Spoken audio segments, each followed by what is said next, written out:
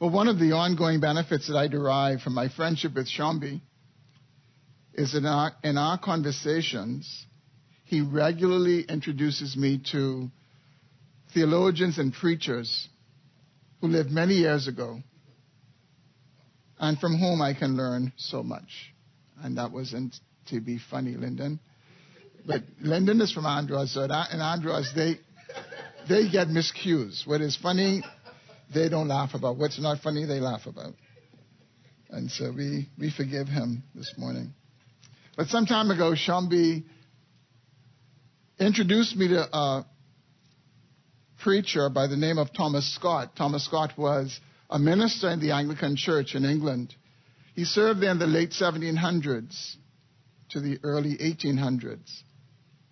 And in the process of introducing me to Thomas Scott, Shambi placed in my hands a well-read and generously marked copy of Scott's autobiography titled The Force of Truth.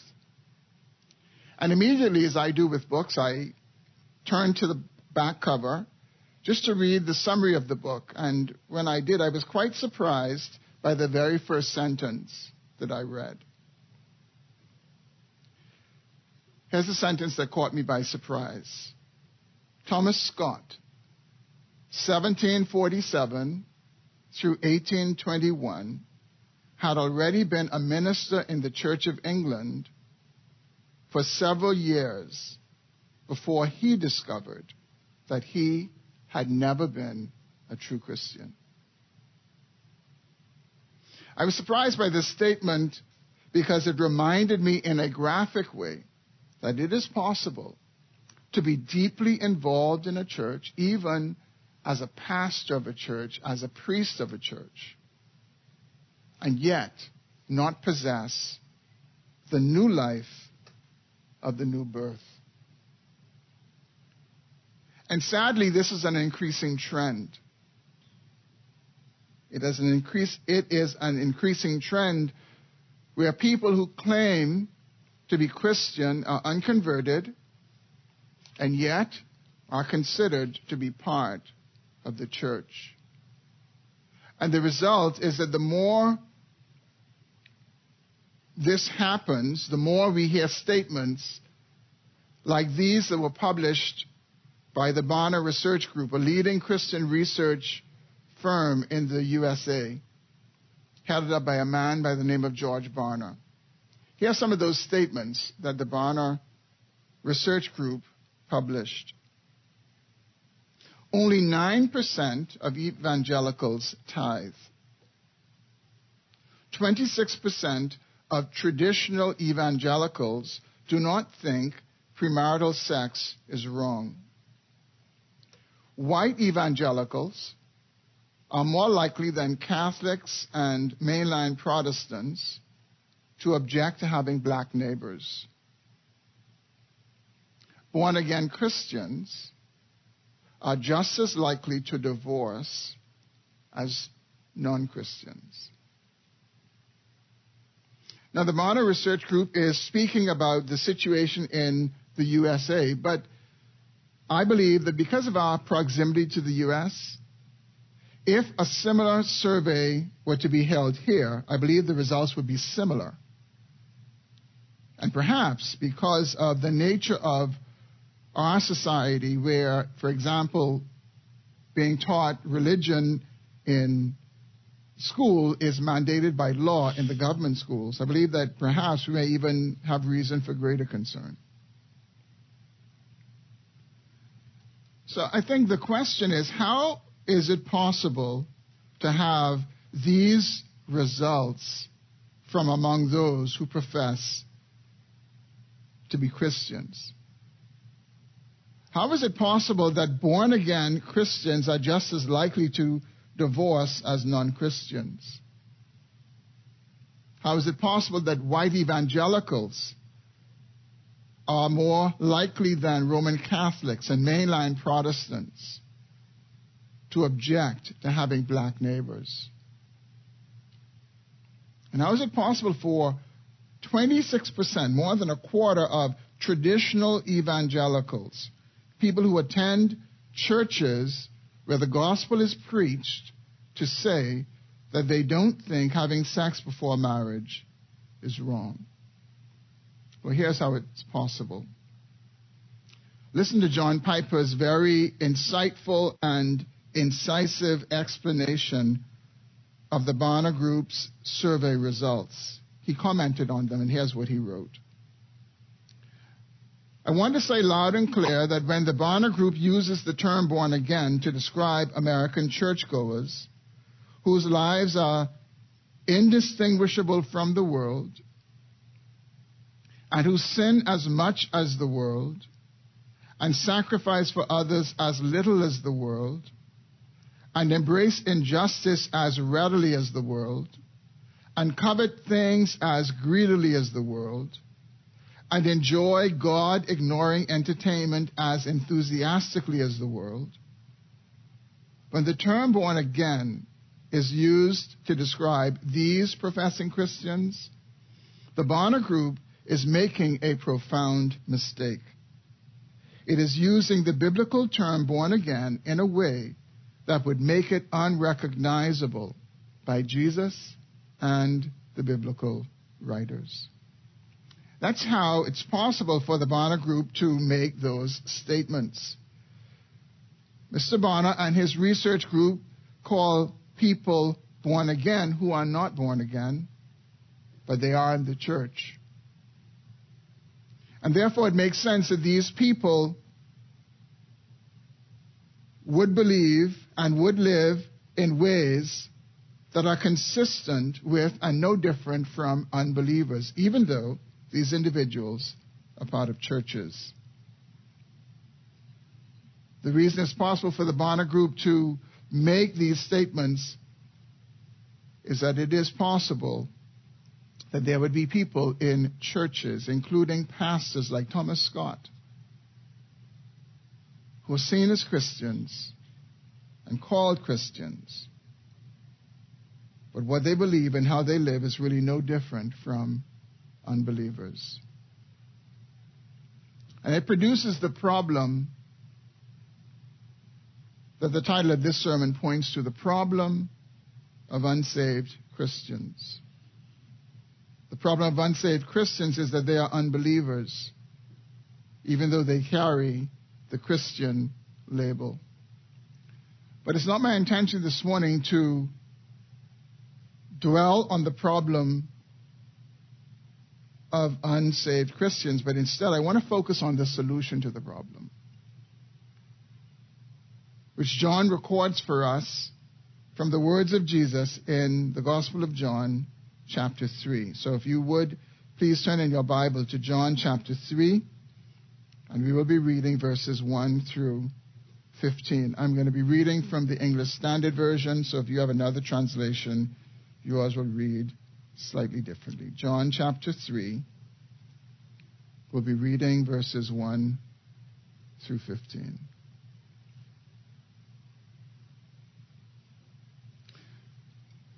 Now there was a man of the Pharisees named Nicodemus, a ruler of the Jews.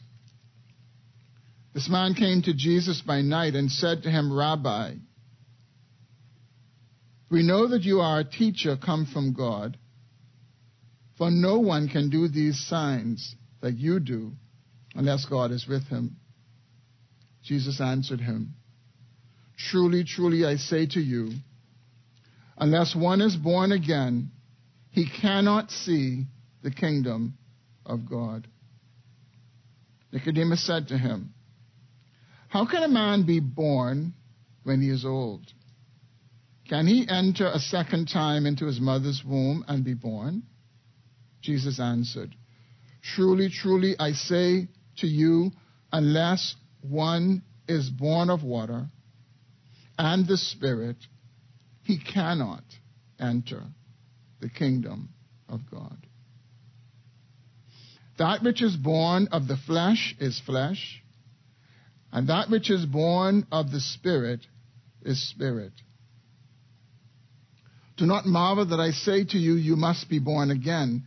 The wind blows where it wishes, and you hear its sound, but you do not know where it comes from or where it goes.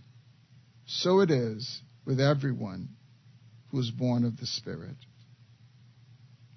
Nicodemus said to him, "How can these things be?"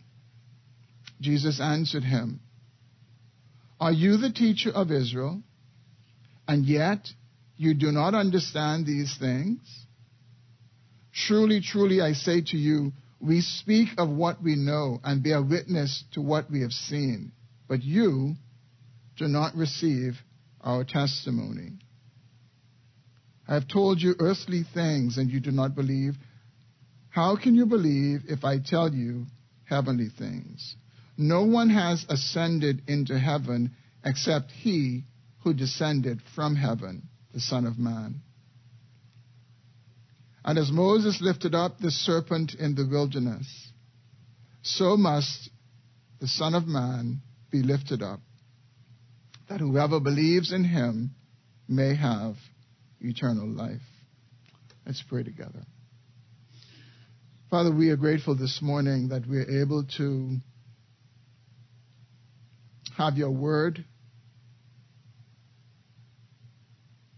and to have your word proclaimed to us. Lord, as we consider this encounter of Jesus and Nicodemus and the conversation they had, would you help us to hear this essential truth? This essential truth of the necessity of the new birth in order to receive eternal life. Lord, I pray that you'd help us to overcome whatever familiarity we have with this text. Would you grant to us fresh ears to hear what you would say to us? And Lord, I pray that if there would be any present who would be like Thomas Scott, who would be going along and thinking of himself or herself as a Christian, but who have not experienced the new birth, Father, I pray that you would do for them what you did for Thomas Scott, to bring them to the realization that they are unconverted and that they need to know the Savior. And knowing the Savior only comes through the new birth. And I pray, Lord, that you would be pleased this morning to grant new birth and new life to all those who are outside of Jesus Christ. Would you help us in this moment as we hear and handle this important truth? We pray in Jesus' name. Amen. From this passage before us, we're able to see the solution to the problem of unsaved Christians is the new birth.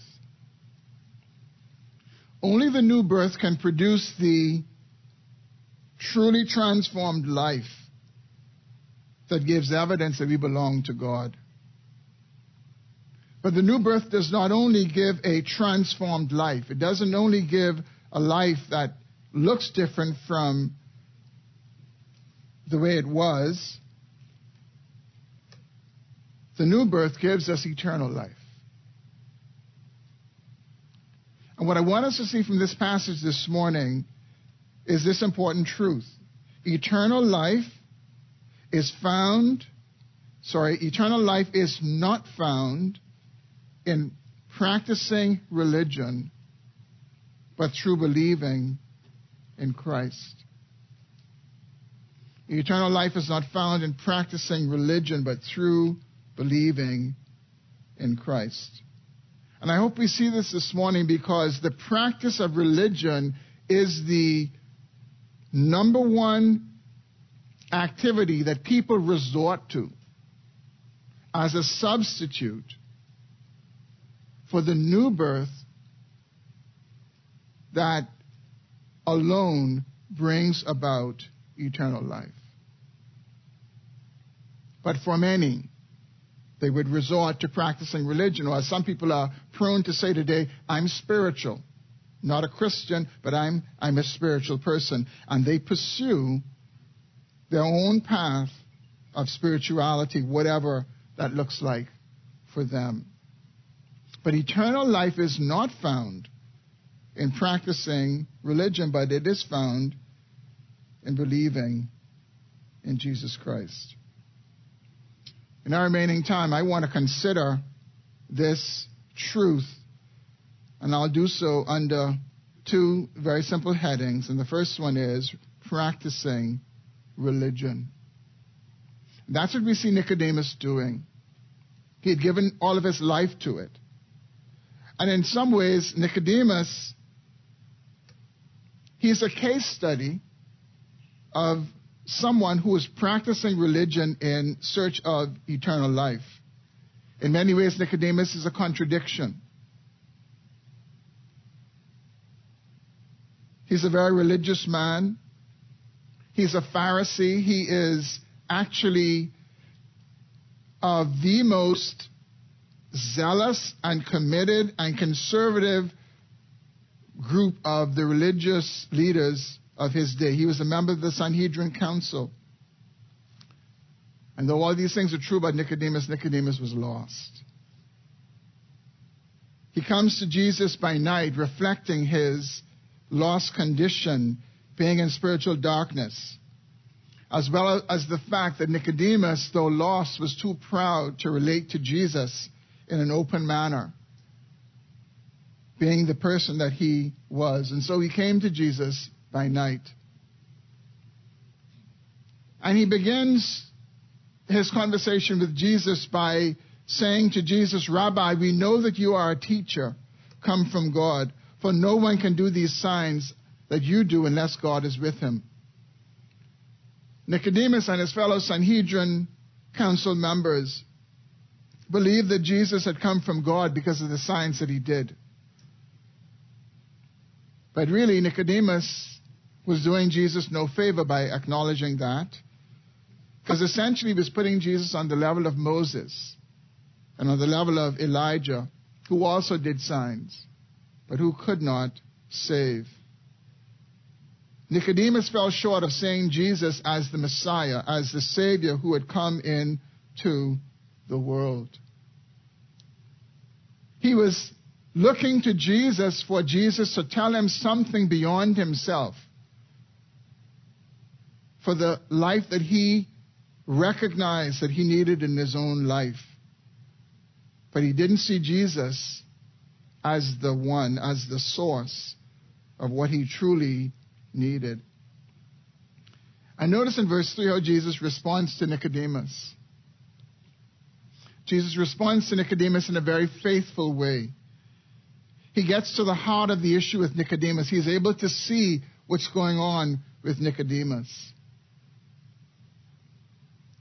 He says to him, "Truly, truly," and those words are solemn words, where Jesus is grabbing the attention of Nicodemus to recognize the importance of what he's going to say. And I say, those are cues for us this morning. Those are cues for us this morning to hear that Jesus is about to say the most important and most solemn words that we can ever hear concerning the deepest needs of our life. The deepest need of our life, and that is to be made right with God. And so Jesus says to Nicodemus, "Nicodemus, truly, truly, I say to you, unless one is born again, he cannot see the kingdom of God." And in a sense, Jesus was really saying to Nicodemus, he's saying, "Nicodemus, acknowledging that I am from God, acknowledging that God is with me because of the signs, is not enough.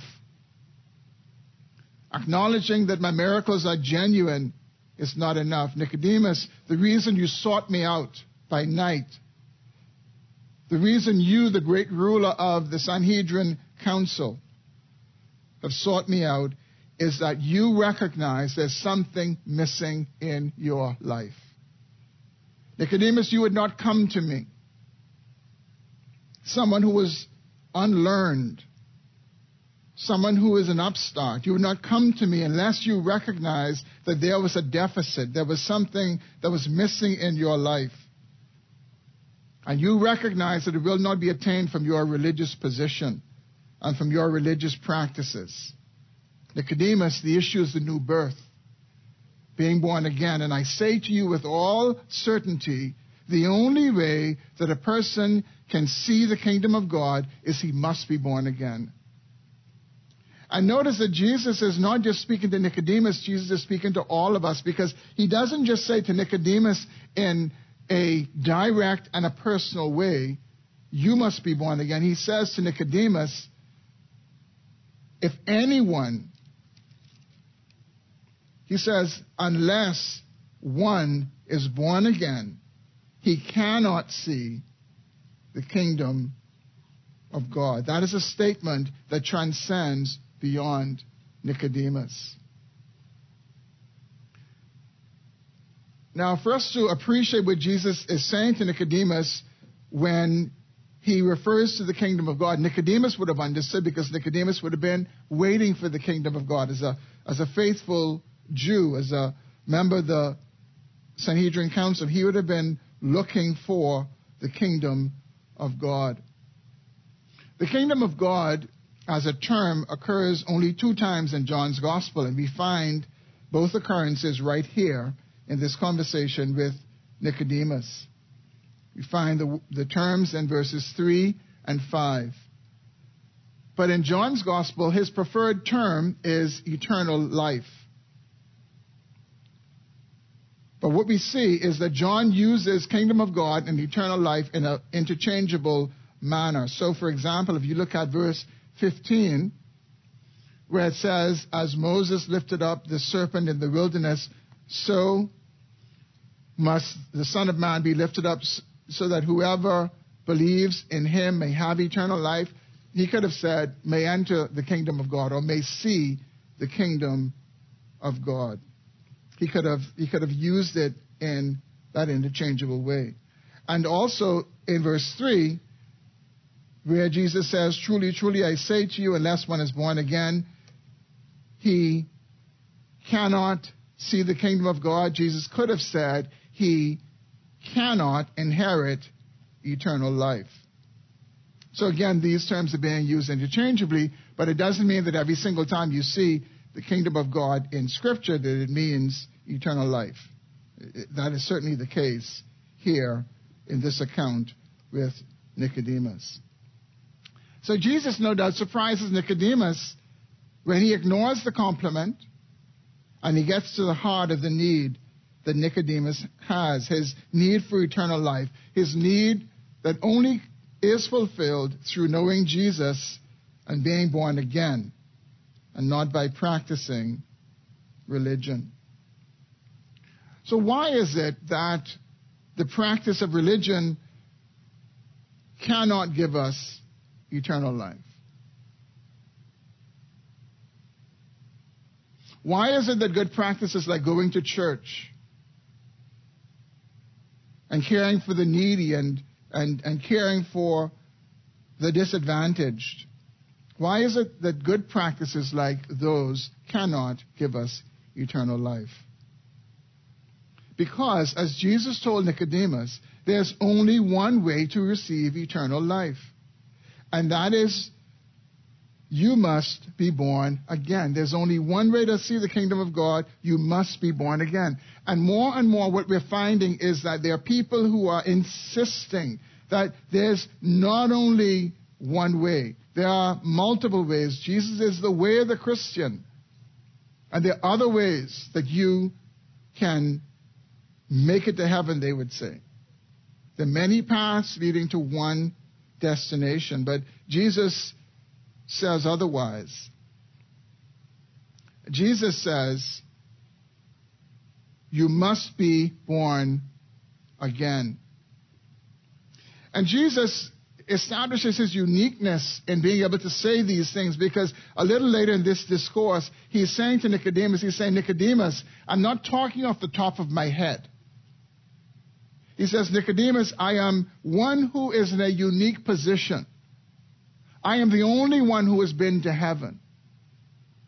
I've been to heaven. I've come to the earth. He says, no one else has ascended into heaven. No one else can tell you about these things, Nicodemus. I am the one who is able to tell you in an authoritative manner, this is the way to eternal life. So here's what Nicodemus is saying. Nicodemus is saying, I know you've come from God. We know that because the things you do, no one can do unless God is with him. And Jesus is really saying to Nicodemus, he says, Nicodemus, go further. What I am telling you, what I am talking to you about, I am talking to you about a matter that I can address in an authoritative manner. No one else can do that. I'm the only one who has come from heaven to earth. And I proclaim to you that unless one is born again, he cannot see the kingdom of God. Now this term, born again, we tend to refer to this term as meaning to get saved. We use that to say, we refer to it as the whole of the salvation experience. But it isn't. It is only a part of the salvation experience. And I think we're able to see this in the meaning of the term in the original language. This term can have two meanings, because in the original language, the word translated, it can mean again, or it can also mean from above. Born again or born from above. And when we think of it in terms of the meaning born again, the emphasis is to have an experience of entry into the kingdom of God in the same way that we had an experience of being born into this world. It is a birth into this world that brought us into this world. It is a birth into the kingdom of God that brings a person into the kingdom of God. And we all know that we did not born ourselves into the world. And it's the same way that we can conclude that we will not born ourselves into the kingdom of God. There's no act on our part that brought us into this world. There's no act on our part that will bring us into the kingdom of God. And then the other sense of the word is it means born from above. And this points to the origin of the experience of the new birth. It is supernatural. It is from heaven. It is out of this world. It is an experience that God himself brings about.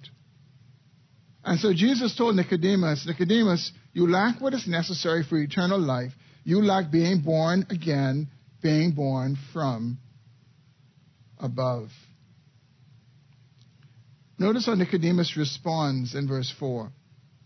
Nicodemus takes what Jesus says to literally mean that Jesus is saying that a person has to enter his mother's womb physically and be born again. And so he says, how can a man be born when he is old? Can he enter a second time into his mother's womb and be born?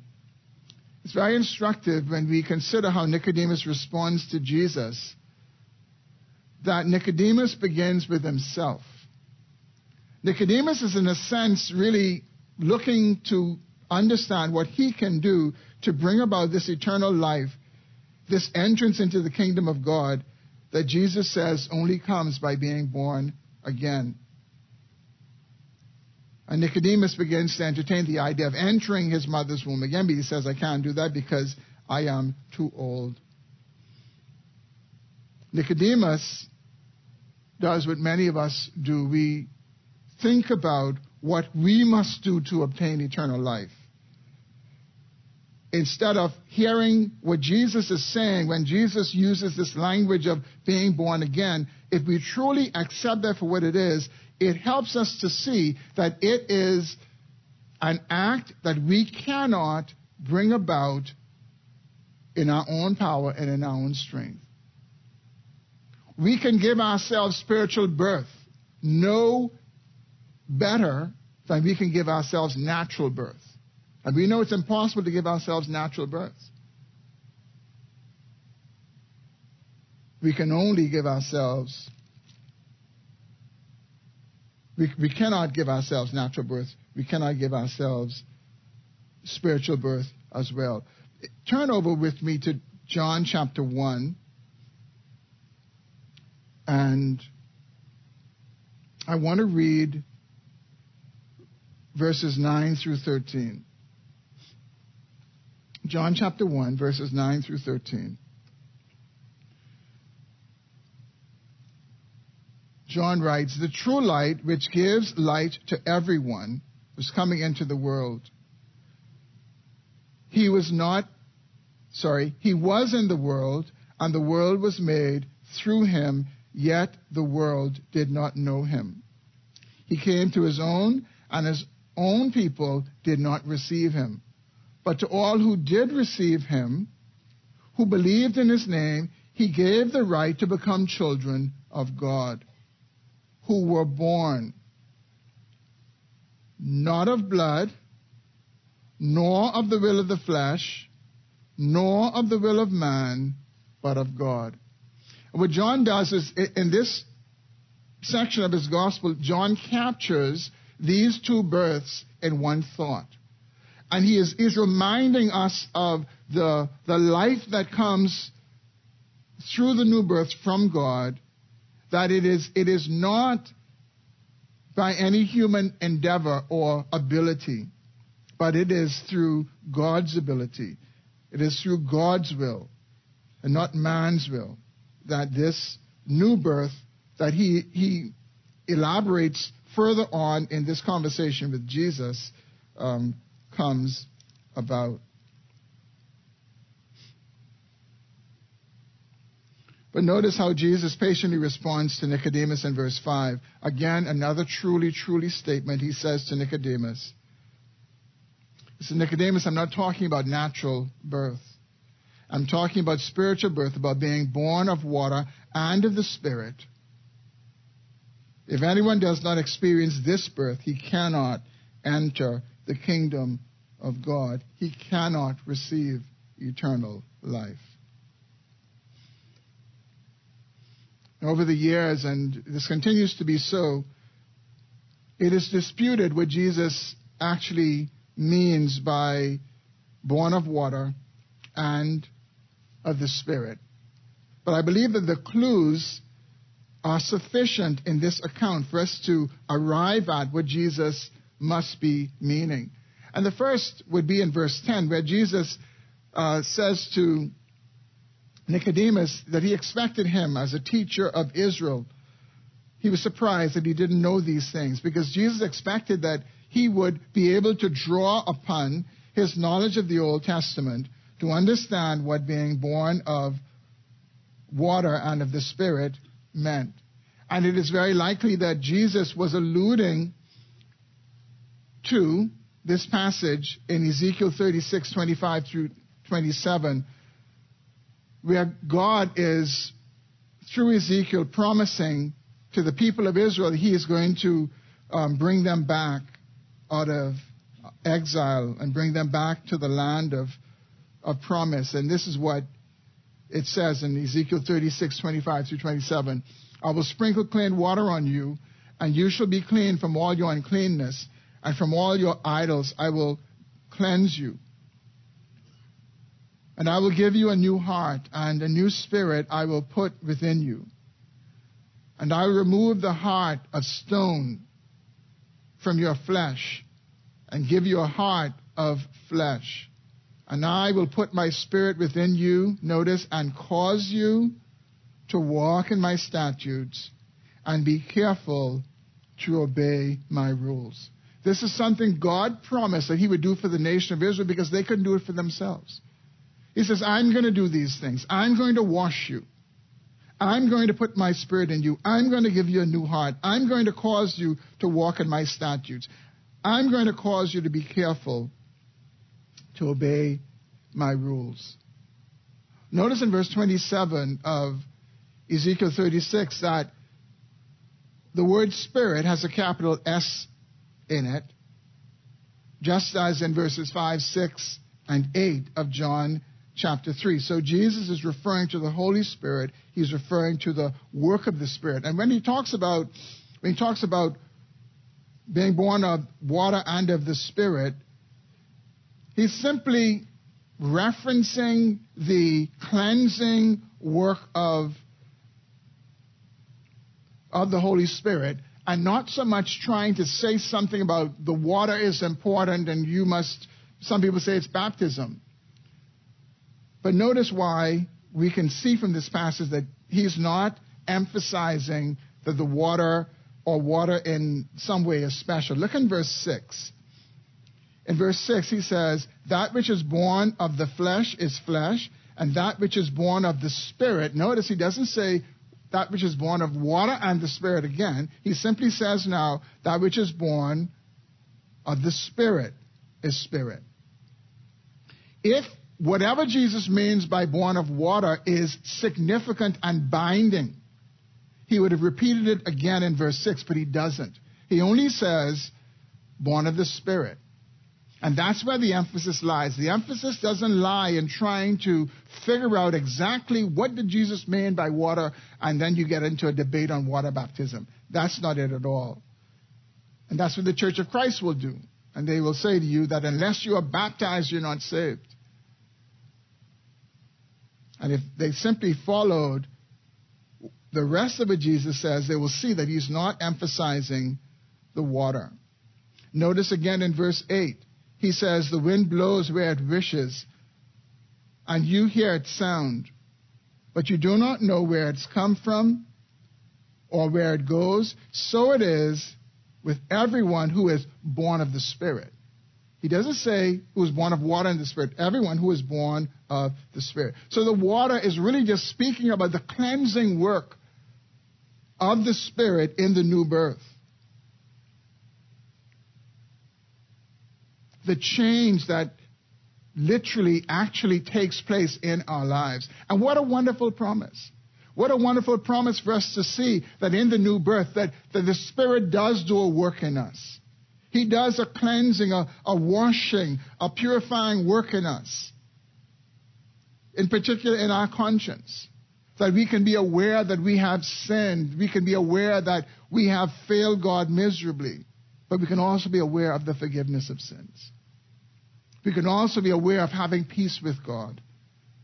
And so Jesus says, born of the Spirit and of water. But we know that the heart of what he is communicating to us is that it is a birth by the Spirit that gives us this eternal life, that gives us this new life.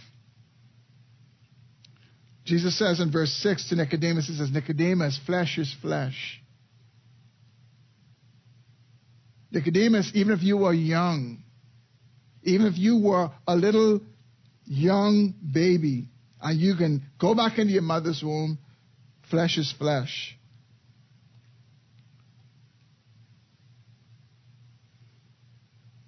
He's telling Nicodemus that not just in terms of physical flesh, but that entire nature, everything about us is flesh. Everything about us is fallen. Everything about us is tainted. And anything that we produce is tainted. And so our best religious efforts, our best and most sincere prayer is not perfect before God because it is of the flesh.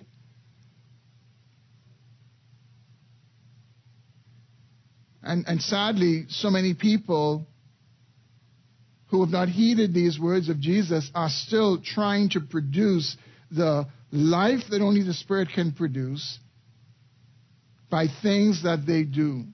Good things, going to church. I'll stop getting drunk. I'll stop smoking. I'll stop going out to nightclubs and debasing myself in different ways. I'll start going to church. All these things, Jesus would say, they're of the flesh. Flesh can only produce flesh.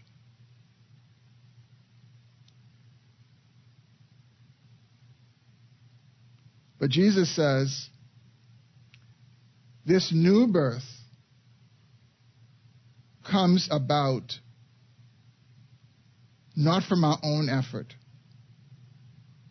This new birth, this second birth, is a spiritual birth. It is a spiritual work, something that none of us can produce. It comes through the Holy Spirit. And what it does is it gives us life. It awakens us. It gives us new life. So if you think about it this way, In the same way that when a child is physically born, comes into the world, that child has new life. But we all know that the life of that child didn't begin when the child exited the womb. The life began when conception took place. And the same is true for us in the Spirit. The Holy Spirit, by His own initiative, without our help, brings new life to that new soul, to that soul who comes to Christ. He brings new life. Now, we see the evidences of that later on. We may not see it in any kind of immediate way. And really, the point that Jesus is making is it's really mysterious. And the truth is, being born again, having this spiritual birth, is even more mysterious than natural birth. And there's some mystery to natural birth as well. One of the mysteries is, for example, no person, no woman knows the exact moment of conception. You have ideas, but no woman knows the exact moment of conception. And so it is with the Spirit. We don't know the exact moment when the Spirit has connected with our spirit and brought life and given us new birth. And Jesus tries to explain this to Nicodemus in this illustration about the wind. Notice what He says to Nicodemus in verse 7. He says, "Nicodemus, do not marvel that I say to you, you must be born again.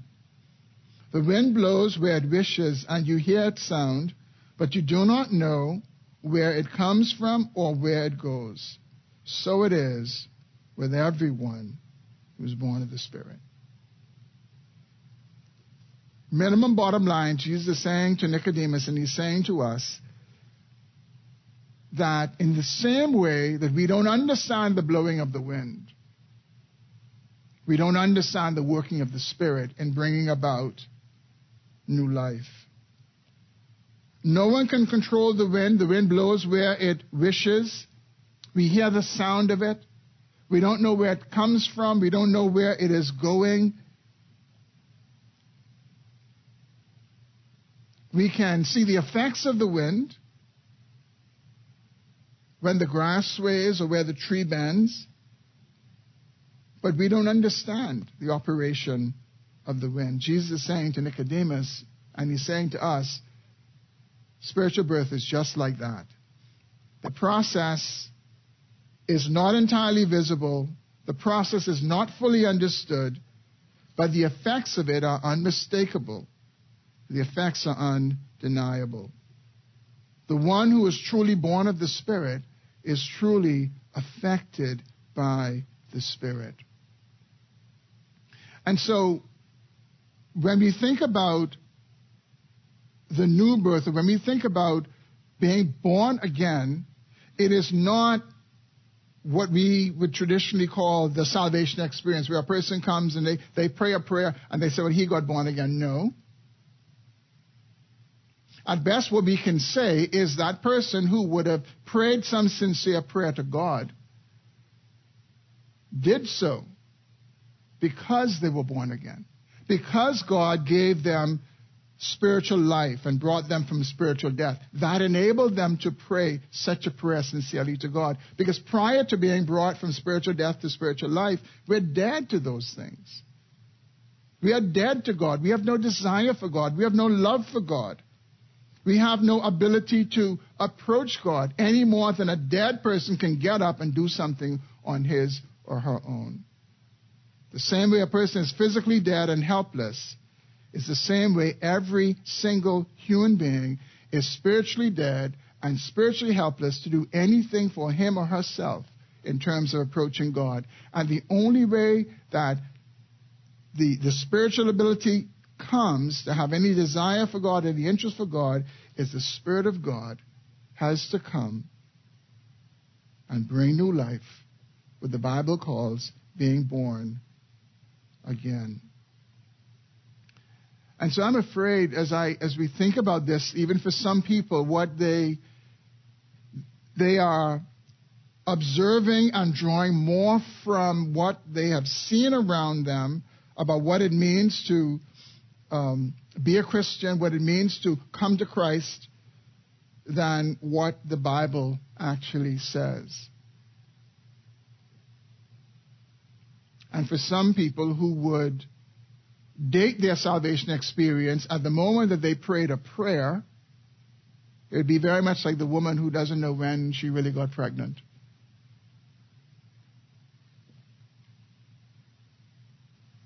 The ability to pray that prayer, the ability to cry out to God for forgiveness, is that He has already brought the spiritual life to awaken from spiritual death to spiritual life. And this reminds us this morning of our need for divine intervention. It reminds us that if the Spirit doesn't blow, there is no life.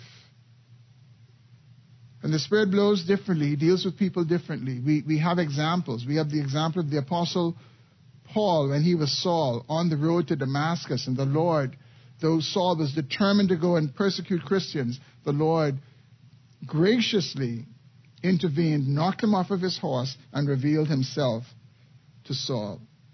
Saul did not come to know the risen Christ because he was seeking the risen Christ. He came to know the risen Christ because God sought him on the road to Damascus and revealed Himself to Saul and enabled Saul to say, "Who are you, Lord?" And then we see the example of Lydia, a godly woman who was praying and doing all sorts of other things, but a woman who was unconverted. When Saul met her, when Paul met her, she and other women were praying by the river, but she wasn't converted. She had not experienced a new birth. And then we read in Acts 16, verse 14, when Paul was preaching, this is what Luke writes in Acts 16:14. He says, "The Lord opened her heart to pay attention to what was said by Paul." And so the Spirit blows in different ways and moves in different ways. And here's what I would say to anyone this morning, just wondering about these things and trying to make sense of it in your own life. I'd say this to you. If there's any desire for God, if there's any interest in the things of God, if there's any awareness of your sin and a dislike for sin, a growing love for God and the things of God, and a desire to turn from sin, that is the work of the Spirit in your life. That's not because you are morally good. That is not because you are smarter. That is not because you want a better life. That is because the Spirit who gives life has come to your life and has awakened you to the things of God. And I would say to you, yield to the work of the Spirit in your life.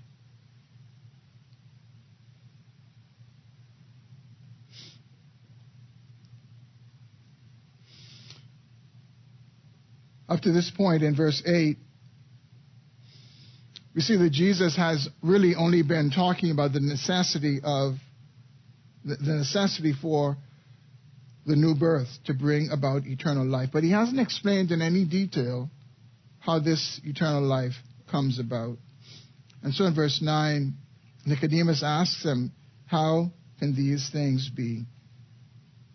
And Jesus goes on to tell him how these things can be, and essentially tells him it comes through believing in Christ. And this is my second and final point. Many commentators agree that the question that Nicodemus asks in verse 9 can better be translated, "How can this happen?" How can it happen? And in verses 14 and 15, Jesus answers, the question. And essentially he says to Nicodemus, Nicodemus, the answer is found in your Bible and you should know it. It's the passage about the bronze serpent, the passage in which God instructs Moses to erect this serpent. The serpent that was lifted up in the wilderness.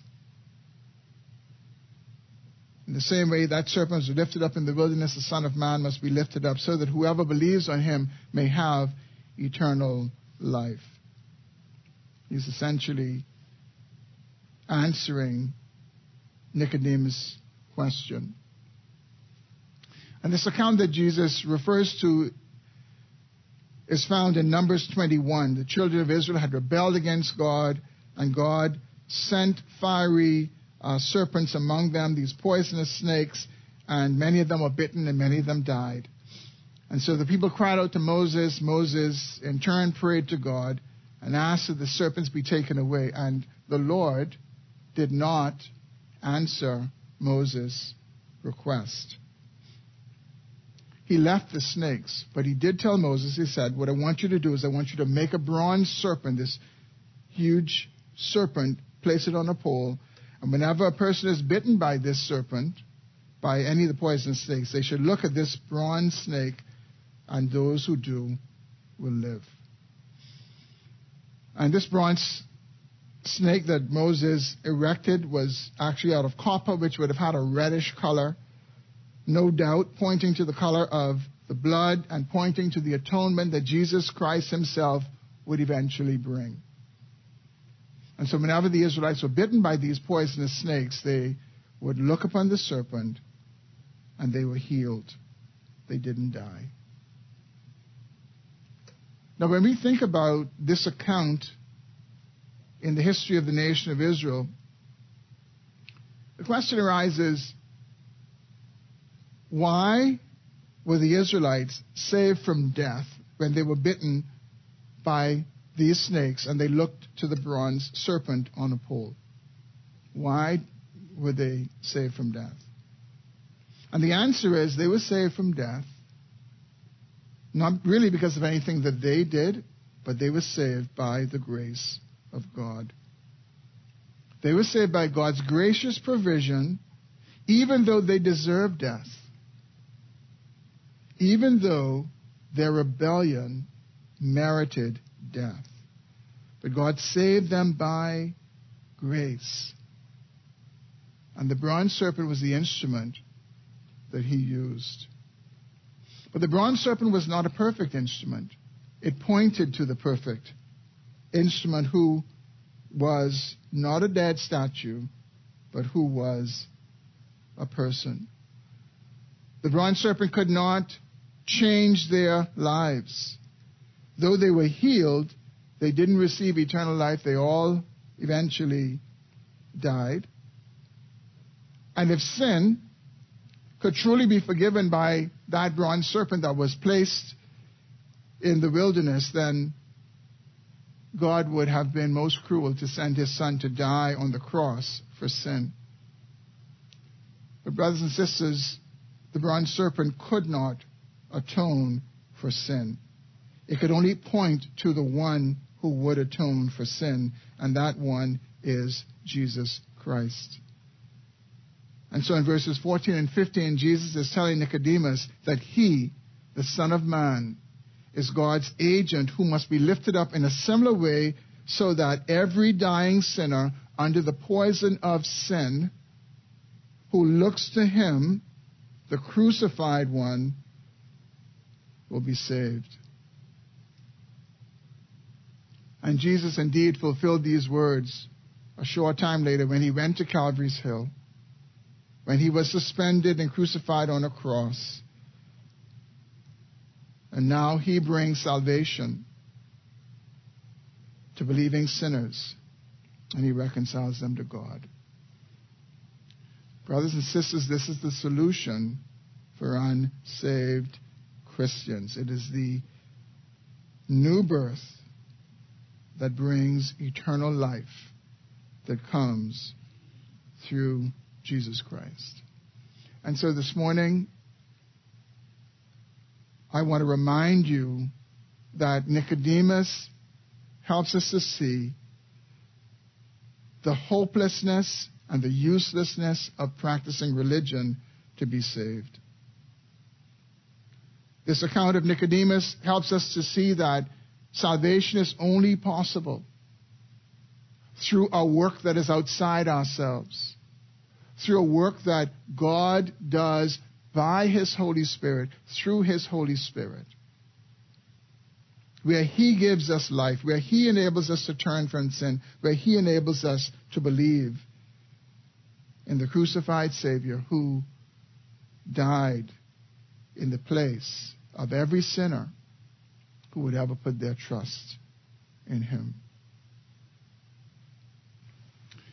We're going to close in a short while in a song, but before we do that, I want to ask you right where you're seated to just, if you would just bow, and just consider what you've heard this morning from this account in John's Gospel, this account of Nicodemus coming to Jesus.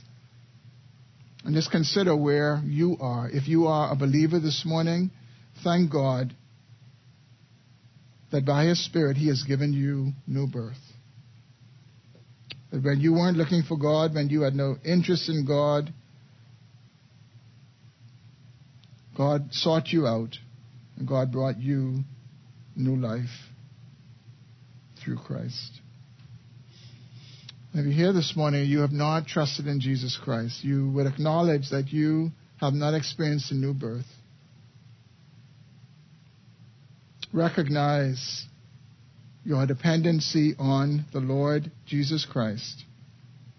And I would urge you to cry out to Him to have mercy on you and to do for you what only He can do, and that is to give you this new birth that gives us new life.